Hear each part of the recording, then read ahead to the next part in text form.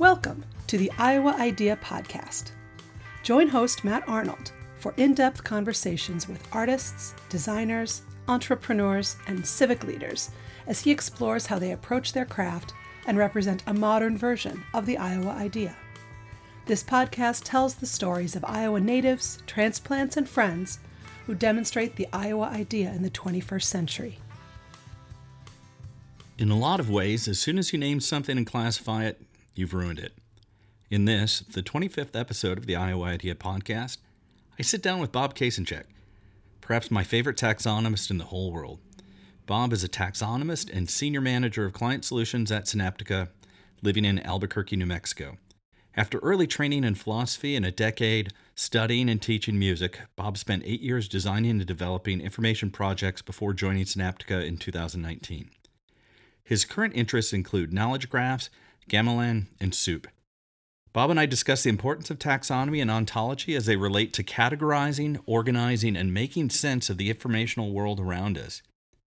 Pushing along the edge of axiology, we talk about the ethics of labeling and categorizing. We also dig into more fun and interesting taxonomy issues, such as the categorization and debate of calling a hot dog a sandwich. We also try to understand where the hell grocery stores display pine nuts. Finally, we cover humans in the loop and why the last mile of AI is still a ways away. I really appreciated Bob's advice, let the example generate the prose. It was an honor having Bob on the podcast. I'd like to thank him for joining me, and I hope you enjoy the episode. Bob, thanks so much for joining me on the Iowa Idea Podcast. If you don't mind, for me and the listeners, could you tell me a little bit about yourself? Sure. My name's Bob Kasenchak, and I'm a taxonomist, ontologist, working in the information science sector. And I know Matt from the Information Architecture Conference, formerly the Information Architecture Summit, where we run in some of the same, I would say, like overlapping circles, not exactly the same part of the discipline. I live in Albuquerque, New Mexico. Sunny Albuquerque, New Mexico, and I don't know where else. I'm not sure where else I should start. No, that's great. A couple things before we dig into is that you do have a strong Iowa connection. Is that right? I do. I was not born in, but from ages 5 up through high school, I lived in Cedar Rapids. So I'm an Eastern Iowan, not by birth, but by it's primary school upbringing. We moved to Cedar Rapids when my dad got out of the military in 1979. He got out of the Air Force to go work for Rockwell Collins, which no longer exists. I think they got bought by Boeing or somebody. Anyway, so he was a computer programmer and a pilot, and went to work for Rockwell building radios for space shuttles and black boxes for airplanes and navigation systems and stuff. And so I grew up in Eastern Iowa in Cedar Rapids and spent plenty of time in Iowa City. Iowa City was the cool place that was 30 miles away that we would run down to as high school kids to get away from Cedar Rapids because, you guys had used clothing stores and head shops and record stores and Iowa City was the cool, I don't know. Cedar Rapids' cool cousin. Cool cousin that we would run off and escape to. I even remember I think senior year I had some weird high school schedule where I had this weird hour and 3/4 block of time once a week, and I would jump in my Mustang and go down to Iowa City and get a slice of pizza and drive back in time for my calculus class. Right on. Was it college that took you away? Is that when you left? It was, and I looked at some places in Iowa. I looked at Grinnell. I even looked at, is it Luther? Is that what's up in the northeast corner? Yeah, the Decorah area. Yeah, and eventually sort of decided I wanted to get further away from home. So my sister and I sort of both left Iowa, but I went to New Mexico for college, and then from there to Boston for more college, and Austin for more college, and finally we got tired of not living in New Mexico, and my wife and I moved back about 9 years ago. We've been back. Great. So wanted to dig in on a couple of the labels that you would use to describe yourself. The first as a taxonomist. What does a taxonomist do? So taxonomy as a discipline comes from the library science world and the information science world. Taxonomy originally, most people who don't know anything about taxonomy and have already gotten over that it's not taxidermy, know it from Linnaeus. So Carolus Linnaeus came up with a classification of plants and animals. So you kind of go down a hierarchical tree structure. So all plants have some characteristics, and of those, some are trees and some are bushes and some are flowers or whatever, and you sort of categorize them down a hierarchy where every place in the hierarchy inherits all of its predecessors. So if some plants are trees and some plants are flowers, all trees and flowers both have all the characteristics of plants. So it's a hierarchical way of classifying things in labels. So the modern information science discipline of taxonomy sort of takes that hierarchical concept and abstracts it from plants and animals into the realm of organizing information. So if I have, let's say I have a bunch of documents I need to organize, and I mean not 20, I mean like 800,000 documents I need to organize. Right. I have a website, a portal where people can search my documents. Well, free text search only gets you so far, right? So if I have 800,000 science articles, I'm a publisher, right? I have 29 journals and I have 800,000 articles on science. And you're a researcher, and you come to my portal and you type in Mercury because you're looking for information. You're looking for articles about planets. Well, what are you going to get? You're going to get articles about planets. You're going to get articles about silvery metallic chemical elements. You're going to get articles about cars, maybe, and maybe if someone's feeling fanciful, Roman gods. And all you wanted was planets. So searching for words and documents is not good enough for very large repositories of content. So the idea is that we can categorize these things using a controlled vocabulary, which is what a taxonomy is. So basically, the way I explain it, for people who are not coming from this world, is people understand hashtags, right? You can go on Twitter, you can go on YouTube, you can go on a social media site, and you can hashtag a post, you can hashtag a video, hashtag whatever. So the problem becomes that those tags are not controlled. So if you and I and 3 other people all watch a video about a horse, and you tag your video hashtag horses, and I tag my video hashtag equestrians because I'm a jerk, and somebody else tags theirs hashtag OMG, look at the pretty white horsey, 1-1 exclamation point, and then you go to find all the videos about horses, you're going to find the one you tagged, but not the one I tagged or the OMG person tagged. So the idea is to have a controlled list of tags that are the only tags that you're allowed to apply to a body of content, so that when you go to search for it, you can get all the articles about Mercury the planet and only the articles about Mercury the planet. So the job of the taxonomist, broadly speaking, is to create controlled hierarchical vocabulary structures that are used as tags to tag objects, electronic content objects. Those could be videos, those could be photos, they could be tweets, they could be documents, so that someone can find and retrieve them. So broadly speaking, I think, coming from a classics background, it's really the science of categorization and naming things. So it really goes beyond hashtag tagging for papers, and it's about how we label things. And that has ethical and philosophical ramifications as well. Yeah, thank you. And because one of the things you were talking, 2 things going way back, is, I feel like not way back like in the classics, but like even early days of the web, I always felt like the library science approach. Those are like the OGs of the web, right? That it was. How can this have structure and meaning, because it's this weird nebulous thing, and that intersection I feel like from inside out is, how do we make this discoverable and understandable, and then from the outside in, how do I get things that I'm looking for and make sense? And this, because if you provide too much information, it's like providing no information. People just disengage. And when you talk about like digital records, now it's not sorting out 20 papers, right? It's hundreds of thousands, especially in research documentation. How can I quickly find these? And if you don't know specifically that you're looking for an author, right? How do I find out more about this topic? You can be overwhelmed pretty quickly. Is that a fair kind of understanding of? It totally is, and there's a big there are a number of audiences to service because so I don't have a library science background. I have a classics and then a music background. So I came into this 10 years ago with a different perspective. So I didn't go to library school, but one of the first things I learned is that search and browse are not the same thing. If I go to the bookstore and I'm looking for the new Haruki Murakami novel, I can go to the fiction section, go to M, and like browse for the thing. That's not the same as going to the bookstore and being like, I need a new book. Yeah. Here are some things I'm interested in, and you have to be able to service both. And in fact, I think there are more kinds of information-seeking behavior, which has been covered at the conference we'd like to go to, but let's just take those two for an example. Those are very different information-seeking behaviors. I have a thing I need to find, and I know what it is, and I need more information on this topic, or I'm interested in this stuff, and I want to see what kind of things are out there that I want to discover.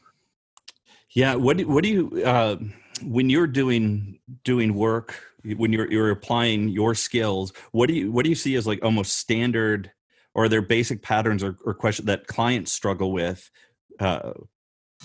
I don't know if that question makes sense, but I'm just say a little more about what you intend by that question. Yeah. So thinking about like they realize they have a mess, right? They have just lots and lots of stuff. Are you you're brought in to help organize it? You're help, to make it more usable from a business perspective. I think just the value that they can get their content out there, but they're not going to get it out there if it's still lost in a deep. Well, and one of the problems I think that you're describing, especially in an organization of any size, is that each little department will start to have their own strategies. They'll develop their own little lists of topics, even if they're not thinking about taxonomy. I'd like to say taxonomy is like teapots. Everyone has a couple of them lying around in a cabinet somewhere, even if they don't remember that it's there. So there are, website navigation menus. There are, tables of contents, back of the book indices, pull down lists. And so let's take like a small publisher, for example. You might have a marketing department and a research department and a membership outreach department and a sales department and a content department. And each one of these places has their own siloed content bits that other people can't get to. And they use their own ways to categorize them, whether that's a folder structure or through some kind of tagging system in a SharePoint or something. But it's super distributed and it's siloed and it's spread. And so one of the first jobs is to get them to come together to realize that their lists overlap. And what they really need is one central place where they can have all those topics to apply to the documents so that they're shareable. So everyone goes through the process of information organization. It's categorizing as part of what we do as humans. Like, I'm sure like many, I don't know if this is a Gen X thing or not, but like many people, I go to someone new's house, I'm interested in like how they organize their CDs, if people still have CDs, how they organize their bookshelves. Is it by topic? Is it by color? Is it by date? Is it by size? Is it, or is it just like whatever fit on the shelf? Like, because just like we were talking about, 20 documents versus 800,000 documents. When things hit a critical, if you have 20 CDs, you can just put them on a shelf, right? Because you could just browse the whole thing. If you have 1,000 CDs, now you have a problem. And even before I got into this business, I used to struggle with this. Do I mix the classical ones in with the pop ones? Do I separate them by genre and then alphabetize them? Or like, now this is by a group and this is a compilation and this is a band and is this by the orchestra or the composer? And so you are sort of faced with these information. It's a metadata challenge without having a metadata record. So we all start to organize things, but as any information worker or worker that uses a computer in their daily job knows, you don't know that you're setting up your eventual file structure when you do it. You're just, I need a folder for this, and I need a folder for this, and I need a folder for this. And like, right, the rule in psychology is that we can quickly cognize, more or less 7 things. If you have a list of 7 things, you can look at it and glance at it and be like, oh, got it. If you have 20 things, you can't really just glance at it anymore. And if you have 100 or 1,000 or 100,000 things, you really need to be able to structure things to find them. So I think in a broad sense, what we do when we come into an organization that needs help, that has a mess, is help them figure out what they have. So content inventory and taxonomy or category inventory is one of the first things to try and discover what's already there and how people are thinking about it. So I used to do these interviews when we would go into places to build taxonomies. And I was trying to, work up this standard set of questions to try and get insight into how they did things. And at one point, I went to a new client, big nonprofit cancer publishing medical organization. And one of my questions was like, how do you organize the files on your own personal folder? People did not like that. They were not interested in telling me and were very suspicious about why I wanted to know about how they organize the files on their personal drive. So apparently there's a limit to that kind of questioning, but it's very hard. If you're thinking about setting up a portal for your content, you can't do user research in a way that you already have a product that people are testing and using. It's all speculative. So you kind of have to let the content be the user. And so it's a very content-focused way of organizing. Now, conversely, if you have a well-established portal where you can get data, or maybe you're organizing products for sale instead of content. So one of the other ways I like to explain taxonomy to people who don't understand it is I say, you ever go to an e-commerce website? And they're like, yeah, of course. I'm like, well, sometimes you type stuff in. Sometimes you browse that list of categories that like unfurls like the file menu. Like, yeah. So you go to like, clothing, men's clothing, outerwear. They're like, yeah, like that's taxonomy. Like that is a hierarchical organizing system that's helping you narrow down what you want as you drive through the menu. I'm making like hand gestures. Yep. Like you're to sort of ground their experience that they have been dealing with taxonomy.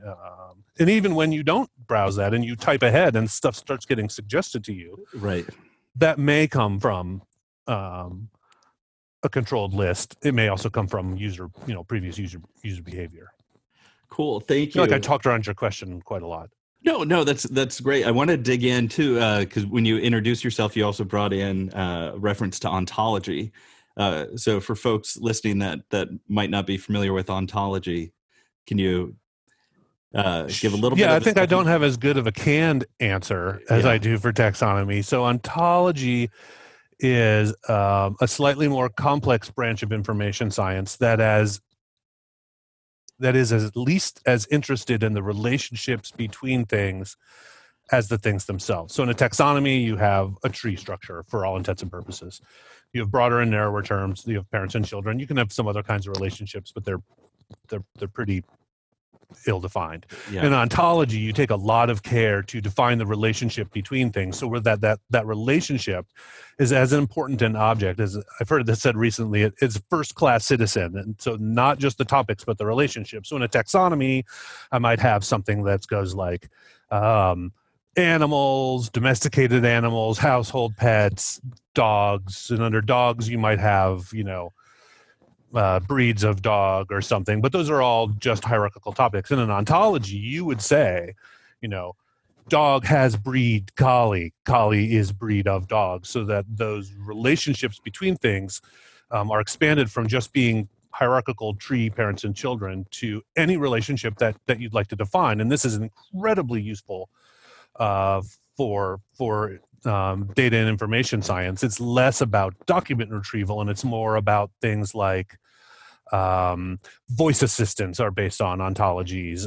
Google Knowledge Graph is based on ontologies. So these kinds of things. So the Google Knowledge Graph is genius, right? Because you don't have to do anything to access it. You just make a Google search. So I do a Google search for Harrison Ford. And on the left, I get all these web pages about Harrison Ford. That's your typical Google search, right? You do a search and your harvest is URLs. But on the right hand, you get this box, and this box has pictures of Harrison Ford and his birth date and his wife and pictures of his kids and whatever other information, films he's been in, and links to his IMDb page. That's the ontology at work in the form of a knowledge graph, because that's not just a box with a field filled out. There's a literal data structure behind it that says Harrison Ford has birthday, whatever Harrison Ford's birthday is. Maybe I should have looked that up before.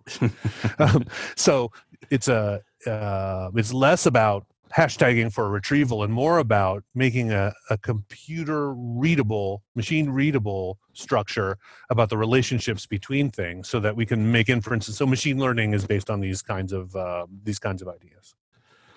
Great, yeah, because I remember one class I had in grad school, which was a communication theory class, but the the professor, anytime we were working with a theory or describing it, we had to call out our ontological and epistemological assumptions, or tease out the assumptions that are in there. And so I always get interested in ontology when it comes to kind of knowledge and structures as well.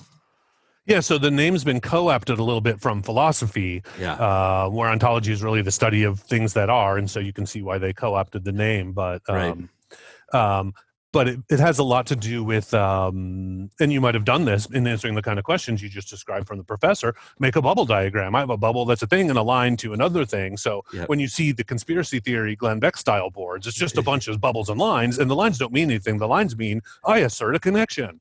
Well, that's not really good enough. You have to be able to name that edge and say exactly what connection you're asserting. Does it go both ways? Is it, can it be weighted? Does it have more importance than another one? And so just, tacking strings between bubbles and the, what is it, Always Sunny in Philadelphia guy meme, right? That's the look of it, but really it's more organized because you're actually interested in the relationship between things as much as the things themselves.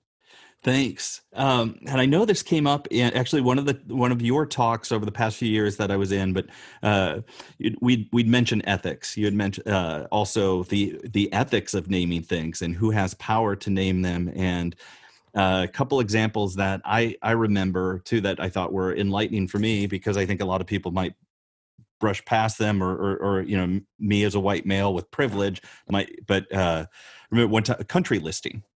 Who is Palestine a country? Who recognizes a country? And then also gender, or gender or sex. When in drop downs, who's even saying what gets to be in there is almost forcing an identification call. And so I was just really curious if you could talk about the ethics a little bit that go into some taxonomy work or ethical concerns. Yeah, those are great examples that you remember from the talk, because that's what I'm really interested in, as an erstwhile philosopher and whatever, is that the person who gets to name things has a power, right? When you start seeing major corporations applying pressure, social pressure, maybe for financial reasons, but let's leave that side of it alone. Right. Maybe it's market driven, as where former Governor Pence tried to, scare all the gay businesses out of Indiana, and all the big businesses in Indiana went, wait, those people are consumers, and the whole thing got reversed. So when major corporations start to, on their web forms, have multiple listings that are not just binary gender, that has an effect on the world at large. You see that, I'm just going to make something up, and I don't know if they're doing it, that Nike's doing it when you register on their website or something. Again, made that up, don't know. That puts pressure on other big, large organizations and small organizations, say, because it normalizes it. So who has the power in an organization? Is it the guy who designs a website? It seems a little random. I mean, is it the information architect, and does he have to consult with stakeholders before putting other prefer not to respond or whatever on a, who can list a country, or who can, so even if I'm making a nominally objective list of 10,000 topics to classify a corpus of science material, what topics to include and not include in there, and what they're called, has to be a very carefully considered ethical negotiation, because I can look at a topic and say, I'm not sure I'd call it that. That seems a little sketchy. But if everyone in the field calls it that, how do you negotiate? If you decide that, you go to the organization, they have to decide that they're going to run forward with a progressive banner and say, nope, we're changing it to this. We're not going to. So the most recent one I encountered here, I was talking to a friend just yesterday who's looking for a house. And he said, well, and I was looking at this one and something about the master bedroom. And I said, I don't know about this because I haven't researched it yet, but one of the things bubbling up on Twitter about how, we need to make sure, right, there's been this discussion about master and slave components in hardware architecture, and how maybe that's something that we can revisit. Seems very obvious. Master and slave kind of coded speech that normalizes, right. Does master bedroom come from the same thing, or is it just master of the house? Is this a slave area thing? Or is it 12th century Europe. Like, where does this language come from? Because it sure sounds like it could be. And so as we were talking on the phone about it, he went and looked it up. It comes from the early 20th century, and it's very much a master of the house thing. But as he was researching it, he found discussions, and something like the Association of American Realtors are already having an internal discussion about, maybe we call it the primary bedroom. Yeah. So making the decision for your organization that you're going to take that progressive banner and run with it makes a statement about your organization, where you're probably trying to remain politically neutral so as not to alienate, a big chunk of your consumer base. So the just something as simple as I have a 10,000 term taxonomy about science I'm using to classify a bunch of content, and under science I have anthropology, and anthropology I have, what do I have? Do I have man? Do I have Homo sapiens? Do I have human beings? Do I like what? Because man is a term of art, right? Yeah. In a way, but it's also super loaded and overly patriarchal and hierarchical. And how do you reconsider this? But then let's say you make that decision to go with the progressive label instead of the label man. You still need to be able to surface people who come to your website and search for the old term, right? So there's background architecture about equivalencies and other things that you have to take into account when you're making these decisions. So I feel that taxonomists and librarians and information scientists and information architects have a lot of power and responsibility about what we call things and how we organize them, because it reflects values. This goes back to the supposed neutrality of machine learning and facial recognition and other things in tech, where we get a bunch of white techies in a room and they're all white guys and we make a decision because it seems objective to us, but in fact it's not objective at all. And we have to be careful to examine our suppositions and to make sure we include a plurality of voices when we consider these kinds of things. Thanks. Yeah, and on the AI and machine learning front, that has been one of my concerns, is unintended consequences and maybe unconscious bias, right? But and I feel like when that's not checked, it's almost like you're accelerating your bias, where the claim outward is it's the machine doing it, but the machine is built on what you programmed. And one example that I saw that I appreciated was it was somebody who just went through their list of drivers. Sorry, it was like for Uber, and it was basically here are the drivers I've had for the past month, and then they just put them into like Word or some other word, and how many were flagged as a misspelling, right? But yes, that's totally somebody's name, and so like Muhammad might have been you might want to check the spelling on this, where like Jim or Dave just automatically passes spell check, for example. Or I know a sort of a digital asset management librarian whose last name is Fu, F-U, and she's constantly complaining on Twitter that she has these web forms that won't validate her name because it has to be at least 2 characters. Yes, yeah, I have a wow. friend. I have a friend. His first name is Bo, and it's B-O. And he's had trouble on documents too, because it's like then the response message, your first name must be more than 3 letters. No, just talk to my parents. Talk to my parents. Yeah, somebody had to make that decision. Right. Somebody designed. There's, whether you do it literally or sort of conceptually, when you build a database of any kind, there's sort of a table that you fill out that says field, limit, requirement, and you can say 2 characters or no limit, but someone went, well, at least 3. Yeah. Exactly. So another taxonomy question for you, and this is based on a talk you gave a couple years ago that I absolutely loved, but is a hot dog a sandwich? So that was one of my best received talks ever, because I totally glommed onto this meme that was going around and made it my talk. So I think a hot dog is a sandwich. And I can talk a little bit about why, although really it's about who gets to call it a sandwich and why that would be important. So I guess to me, like, if I slice the edge of the hot dog bun so that the sides weren't connected, does that overcome people's objection that it's not two slices of bread? Because that thin connection of the bread does not seem to be. So it seems to me a sandwichness.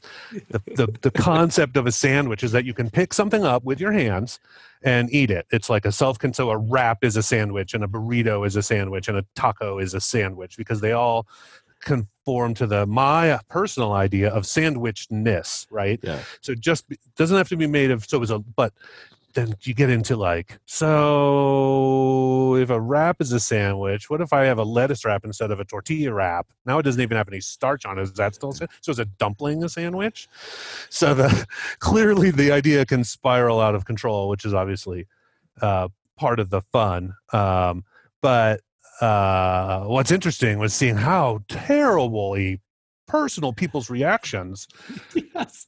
Because I think a hot dog's obviously a sandwich, and the idea that it wasn't is kind of confusing to me. But well, then what does it matter? So am I designing a menu for my family restaurant? Do hot dogs go under sandwiches with hamburgers and au jus? Is an open-faced sandwich a sandwich? With a knife and fork?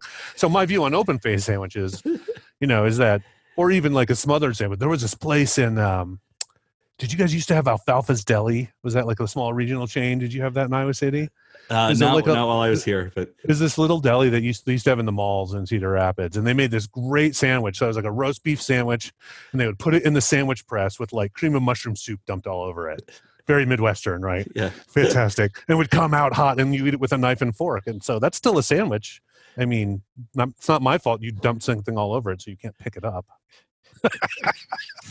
It's a personal decision. One of the things in your talk too is like it in some ways it's fun to have that debate, but it actually came to legal precedent. I can't remember the case. I want to say it was in Massachusetts. I can't remember. Yeah, it was about a burrito. It was about burritos. So there was a Chipotle or something. I think it was either a Chipotle or a Chipotle-like restaurant that wanted to open up in a strip mall. And there was a sandwich shop in this is outside Boston somewhere. Yeah. There was a sandwich shop in the same strip mall that had in their contract you can't rent to another sandwich shop. That very standard stuff, right? Try and keep, right. Fewer than 17 Starbucks per block and stuff like that. Yeah. And so when this burrito restaurant tried to open, they sued the landlord, and it went to court. And so a judge in Massachusetts had to actually bring a chef in to be a subject matter expert who tested that. I think it was that a burrito was not a sandwich, and they let the restaurant open, which seems like a mistake to me. Yeah, that was, I think that was it. And, shortly after you gave that talk, I actually had a lunch and learn with my design team, and we debated and we were people on whiteboards on, what are the characteristics of a sandwich? Like is it starch? Is it bread? Is it that I can basically take it and go, right? Like maybe the old story, or, might be apocryphal, but the Earl of Sandwich liked to play poker. Or cards, so he needed a hand. Whist or something, yeah. Yeah.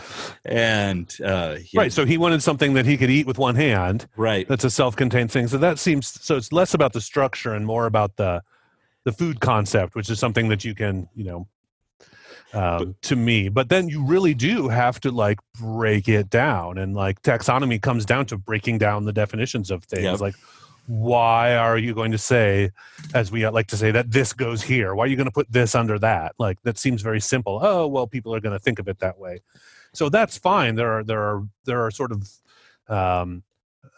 different kinds of taxonomies, and some are looser than others. If I have a website, I'm designing a website, and I'm designing a website for a pet store.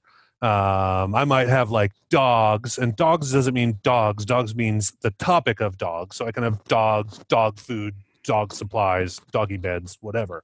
Right. If I'm building a content classification taxonomy, dog food's not a dog. Right. Dog food's related to dogs, but dog food's not a dog. So if I put something as a subcategory of dogs, that means all those things are dogs. And that's much stricter. And if you're building an ontology that's going to do machine learning, you sure don't want dog food to be a dog. You want to actually construct a node, a link between them that says dogs eat dog food. Dog food is eaten by dogs, and that's over here under pet food, which is under food. But again, in a website navigation taxonomy environment, you have to put things where people are going to find them. So one of the essential tensions, I think, in taxonomy is what is it versus where are people going to look for it so that they can find it. And there's sort of a sliding scale of how far you can go depending on your application. Thanks. A question for you too. With how did you end up in taxonomy? If we went from classics and music to taxonomy. So a little bit by accident, I guess. So yeah, I went to a tiny liberal arts college up in Santa Fe called St. John's, where we read great books of the Western world. And then I went to a conservatory in Boston and got a degree in music. And I went to Texas and did about 5 years in a PhD program. I'd taken some years off in between there. So I was not like a 23-year-old PhD student. I was like a 30-year-old PhD student.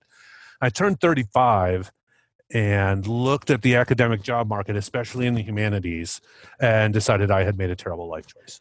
That perhaps I should have probably been buying lottery tickets instead of paying tuition for all these years. Now, that said, I don't regret my 11 years of college. Yeah. But I just sort of decided it was time to get out. So I did what a lot of people my age did at that point, is I did some freelance writing and editing. Which can be really horrible. My wife's a professional book editor and proofreader, and she's been doing it for a long time, and she does fine. But I was kind of just another overeducated Gen Xer looking for freelance work, We moved back to New Mexico, and I answered an ad in the paper. They were looking for a metadata and database editor. They didn't even call it taxonomy or information science, and I got this job and started my training on the job. So I kind of fell into it. Now, that said, I had done some work in the area before, although I didn't really know. My first real job, that's not fair. My first non-service industry job out of college. So I did the, work at the liquor store down the street and wait tables and bartend and stuff like that. But the first non-service job I got when I was still in Santa Fe, where I met my wife, actually, was working for the old Schwan catalog. I don't know if you remember the Schwan catalog. Is that the delivery truck and the ice cream? Nope, but we used to get calls for them all the time. Okay. So it was a phone book sized quarterly catalog of classical CDs. So there was a little bit of front matter, like articles and stuff. And then the bulk of it, and it really was like phone book size, was every classical CD you could buy, broken down by composer and piece, alphabetically listed. So we were doing metadata extraction from CD labels and catalogs, making metadata records for them, and then listing them in a publishable catalog.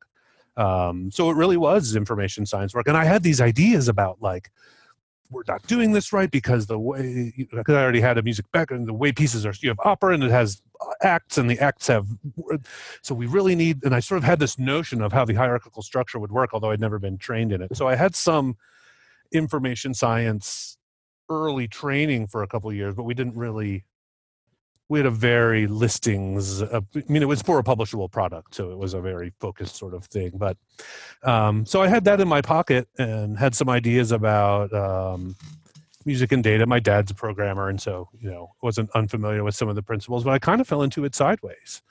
And I worked for this small shop here in Albuquerque for about 7 or 8 years. And so the first time they approached me, they're like, well, you want to go to a conference and give a talk? And I was like, sure. And they were like, wait, really? Because most people who do this work, about half of them come from MLIS backgrounds, and the other half are just natural introverts. They want to sit at their desk and play with the words and the data. And they'd rather gnaw their arm off than talk to a customer or something. And I used to teach undergraduate music at Texas. Like, I don't care. You want me to go to a conference and give a talk? Yeah, great. What are we talking about? So I sort of early on hit the lecture circuit, not quite, but went to information and lots of publishing conferences and started giving talks about it. And I didn't have any problem with that because I came from, like I said, the background of doing it. I'm what passes for an extrovert in this business. Cool. A couple things then to touch on. One was because you were talking about music, and then that just made me think of more standard kind of record store back in the day, and some of the taxonomy challenges of what genre does, like making a call, where do you put somebody, and some of those old references where the music publisher would try to help you along, right? File under, totally. Yep. So at what point? Like, I remember when there were still record stores and malls and record stores in malls and stuff. Like, at what point did rap and hip hop get pulled out of pop? Right. At what point did pop get bifurcated into metal and punk and or was it all like, because at some point you used to go into the store, there was like jazz, classical, and pop, and like that was it.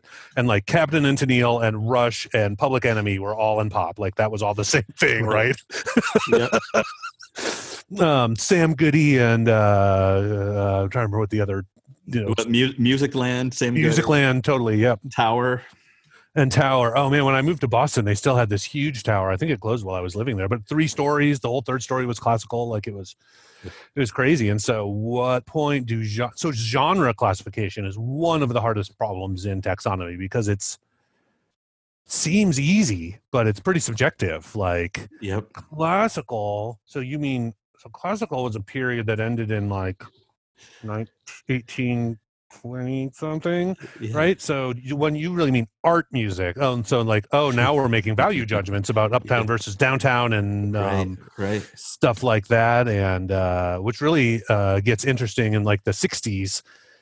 In New York City, there was your uptown scene and your downtown scene, right? You got your Met and your Carnegie Hall and all that stuff, and then you got your like crazy, night-long psychedelic soaked tape recording minimalist stuff that's all classical music now. That's all art music. And so when Philip Glass made the jump from downtown to uptown, he took a bunch of heat for it. Like he had betrayed the downtown scene and was selling out and going to and then in 79 he did this sort of famous Cutty Sark ad. Have you ever seen this? No. Yeah, it's a magazine, Philip Glass, hawking Cutty Sark. There's only 12 notes, but a man can enjoy his. I don't remember how it goes, but if you Google it, you can find it. And there was this big rift about downtown versus uptown, because the downtown scene was closer to crazy trance pop, but like it was still art, finger quote, art music. And so today that all goes under classical, which is a complete miss. So like where you break down genres, and I had a Twitter conversation, I think with Jorge Arango a while back, because it seems to me that pop is anything that's not art music, and under pop, like rock is a subgenre, because pop means popular, but pop is also a very specific genre of rock. And we were totally crossing strands. This was about the Pet Shop Boys, and I'm like, no, it's rock. It's rock. He's like, no, it's not rock. They don't call it rock. It's pop. I'm like, but all rock is pop. And so even the simplest, the highest level of the genre classification, like we were missing each other because, the basic problem is that language is ambiguous, right? Right.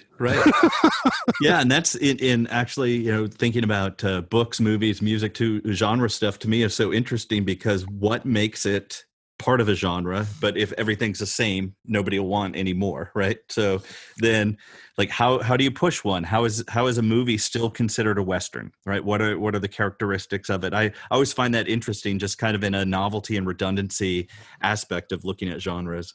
Well, and there are such specific and tiny subgenres in any niche corner, because that's just the world we live in, that like what appears to me as metal to a metalhead, that's 7,400 different things. Yes. That gets way down. There's like 6 bands in Finland that make up this one subgenre that I'm like completely clueless about.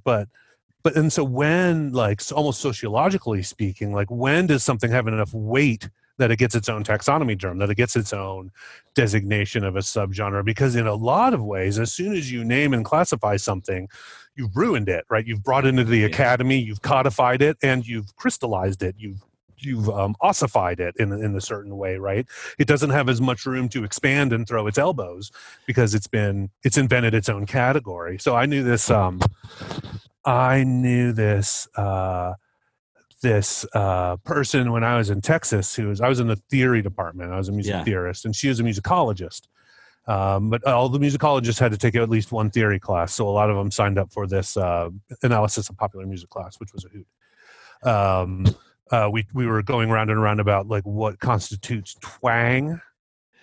Like something has enough twang to be right. It has like this like authenticity sort of. Anyway, so her area of research, like her master's degree, her area of research was on English, British psychobilly fandom. I didn't even know psychobilly was a thing outside of like some weird parts of the 90s in like Central Texas. Reverend Horton Heat. Reverend Horton Heat's the most famous example. Yeah, But there's a whole sort of subculture around it, and somehow it migrated to England. And so that's what she studied, was like British psychobilly fandom, which that was just fascinating to me. Oh, thanks. One thing I should tell you too is, because this was in one of your talks, is also the classification problem of pine nuts. I got to say, anytime I'm at the grocery store, I'm not shopping for them, but when I see where they're located, I do chuckle. Oh man, you should take pictures, and we should do it like a Twitter stream or something, because one of the interesting things about the jump from traditional library science to electronic information science was that in traditional library science, the problem was very much that you had one copy of a book and you had to decide where to put it so that people would find it. So if I have I don't know, I'm going to try and make something up.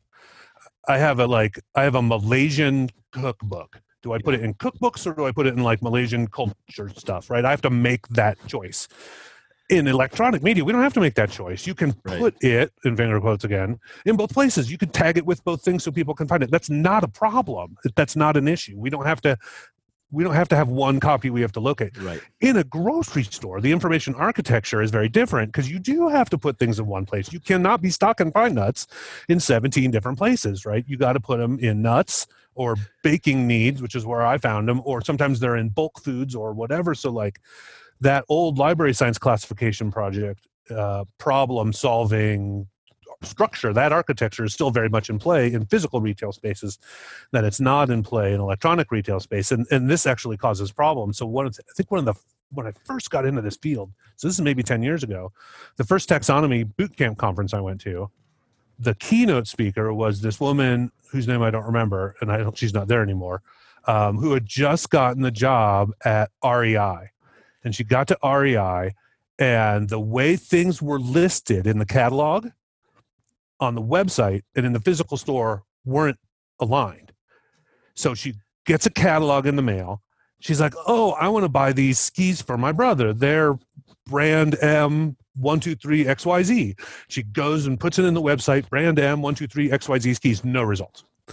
So they didn't have now the problem of how to organize things in a store and a magazine on a website is different, but they still need to have the same name across the platform so that you can find them. So she had a lot of work to do in trying to organize. Now, that said, just to put a plug in, like they're doing a great job at REI right now. We both know Stuart Maxwell and his team, and they're doing incredible work, and they've come a long way because they realized what a mess they had. But there's plenty of nightmare stories still out there. I think e-commerce is one of the places that still kind of has to come to grips with this in a lot of places. Legendarily in the industry, it's a very small field. Like you can always go get a job as a taxonomist at Amazon. Now, it's harrowing, difficult work, and you probably will only last a couple of years. So the field is littered with veterans of the Amazon taxonomy team. But they have, that categorization, all that stuff, that does not happen automatically when you just upload something. There's armies of people. Google and Google Maps is the same way. In fact, I just sat through, ending in June, about 10 weeks of a Stanford course on knowledge graphs. Did you check out any of this? I did not. They made it free and open to the public. It was a Zoom course. It was a computer science course. So it was very different from an information science course. So their viewpoint, there's a lot more machine learning and some other stuff, but they had some people from major organizations come and talk. Basically every class was 3 half-hour lectures by people in industry and stuff like that. And so I learned a new acronym phrase, and it's humans in the loop. Right, there are humans in the loop on the last mile of a lot of these electronic products that look like magic. And the analogy, the last mile analogy, comes from logistics and package delivery. Right, if I send a package to you from Albuquerque to Iowa City, getting the package from me into the system on a plane and into a distribution center in your city is relatively seamless. There's already trucks and planes and stuff going that way, and it costs virtually nothing to add a package to it. Getting it from the distribution center to your house is by far the most expensive part of that process. So if I have an electronic listing on a Google map that has competing information, you can sort a lot of that out by algorithms. You can try and make assumptions, but at some point humans curate that, and it's expensive to have them do it. Right. And it's humans in the loop on the last mile, the virtual last mile of that information loop. So a lot of things that are machine learning based, AI driven. That's true to some extent, but they're kind of paving over the extent to which there's curation or refinement and other work done by humans. Yeah, I do a lot of work in the educational space, and so a lot of digital transformation, and I always refer to last mile. To it's not about getting the content and the data packets across the big pipes. It when it hits the school building, right, is the Wi-Fi infrastructure strong enough for X number of students to hit it at the same time? Device control, right? All of it's. Yeah, yes. when you're drawing it on a whiteboard, just moving data packets from here to here, that part's great. But that part's easy. Right. As soon as it gets kind of that hyper local, it's all the context things that can kind of knock it off path. And so when I was at my last shop, we did a fair amount of work for people in the education space, categorizing content for retrieval. And there was a lot of interest in sort of automating remediation for test questions. So this whole thing is wrapped in a question for you about, have you seen this?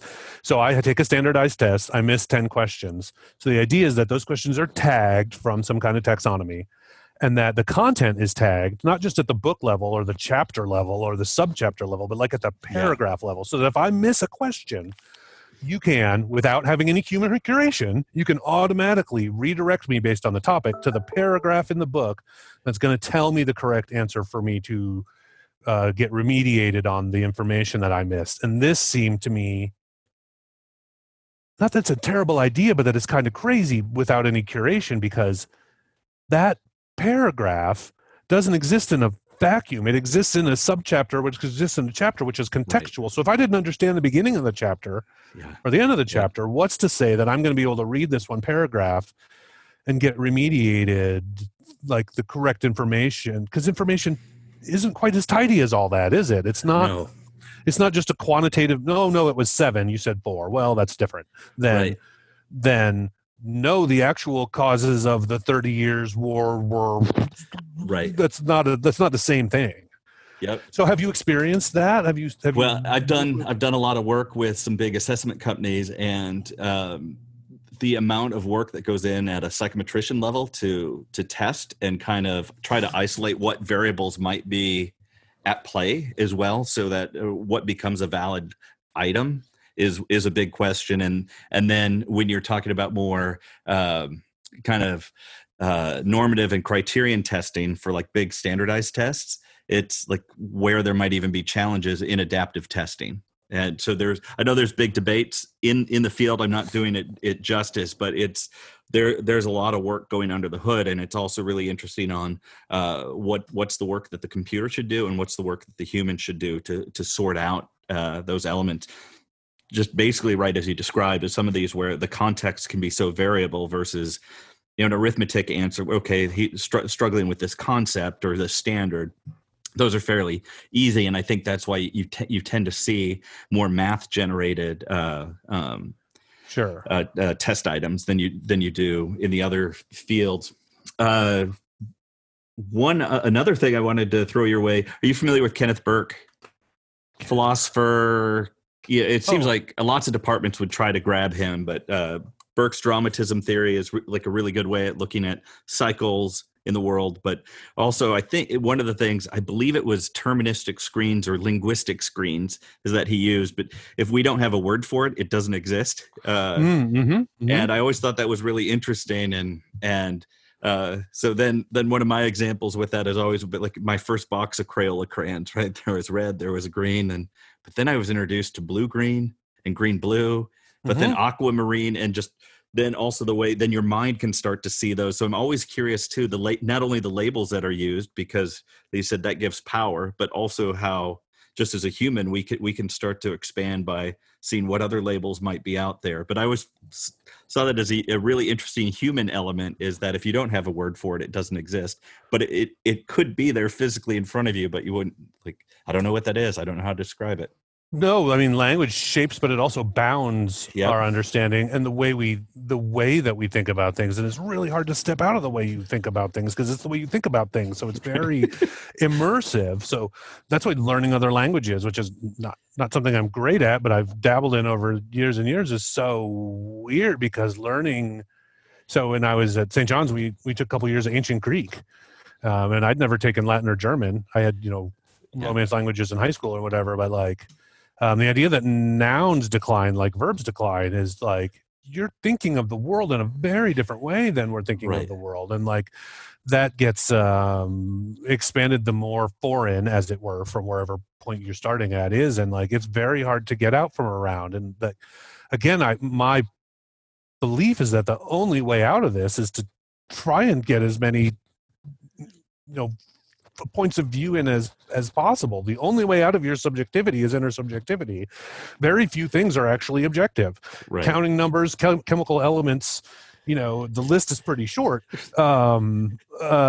Everything else is labeled subjectively by us, and like abstraction is one of the wonderful things about human consciousness that lets us develop complex text, but every abstraction loses some specificity because it has to gloss over it in the service of you getting to the whole. And so every time, I love metaphors. I think metaphors are great, but every metaphor is false, right?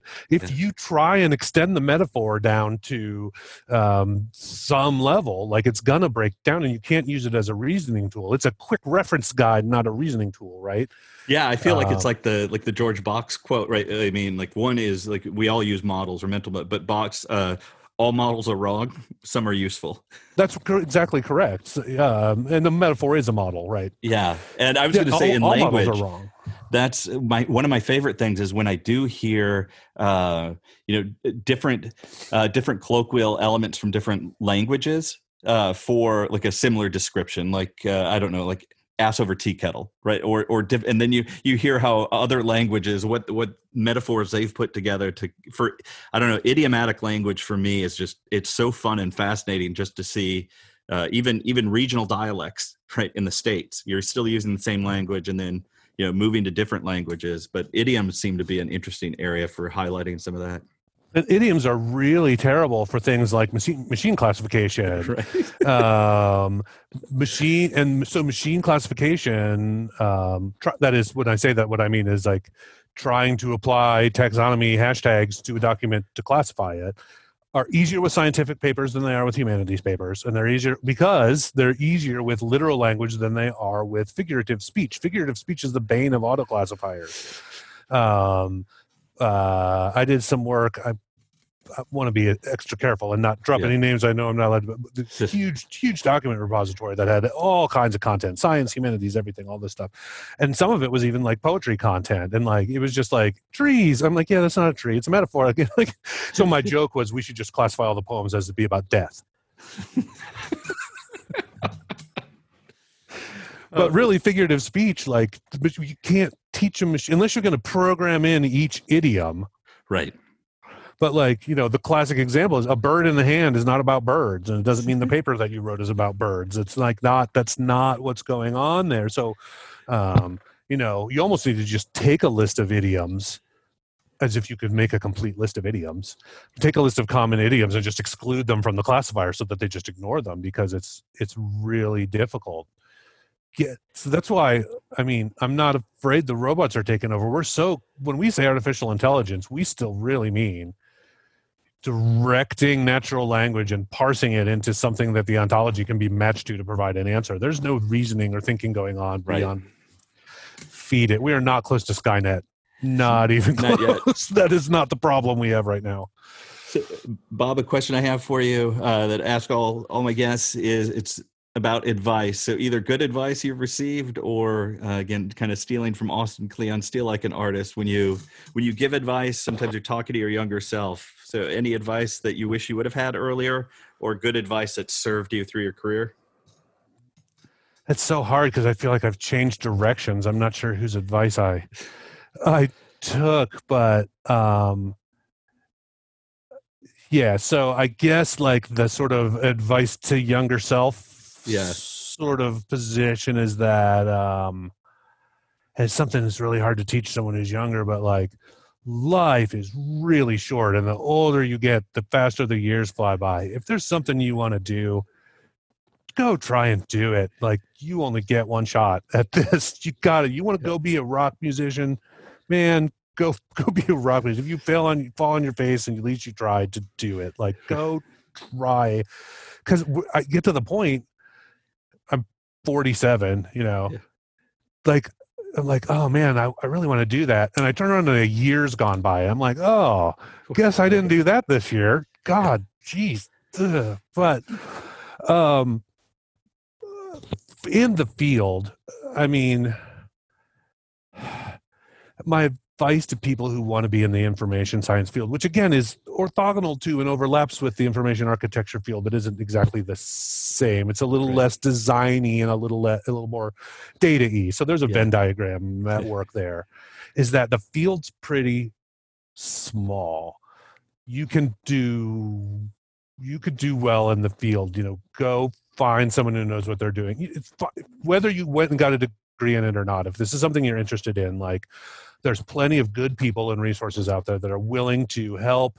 They're willing to talk to you, promote you, and give you speaking slots. And there's lots of room in this small space for people to succeed.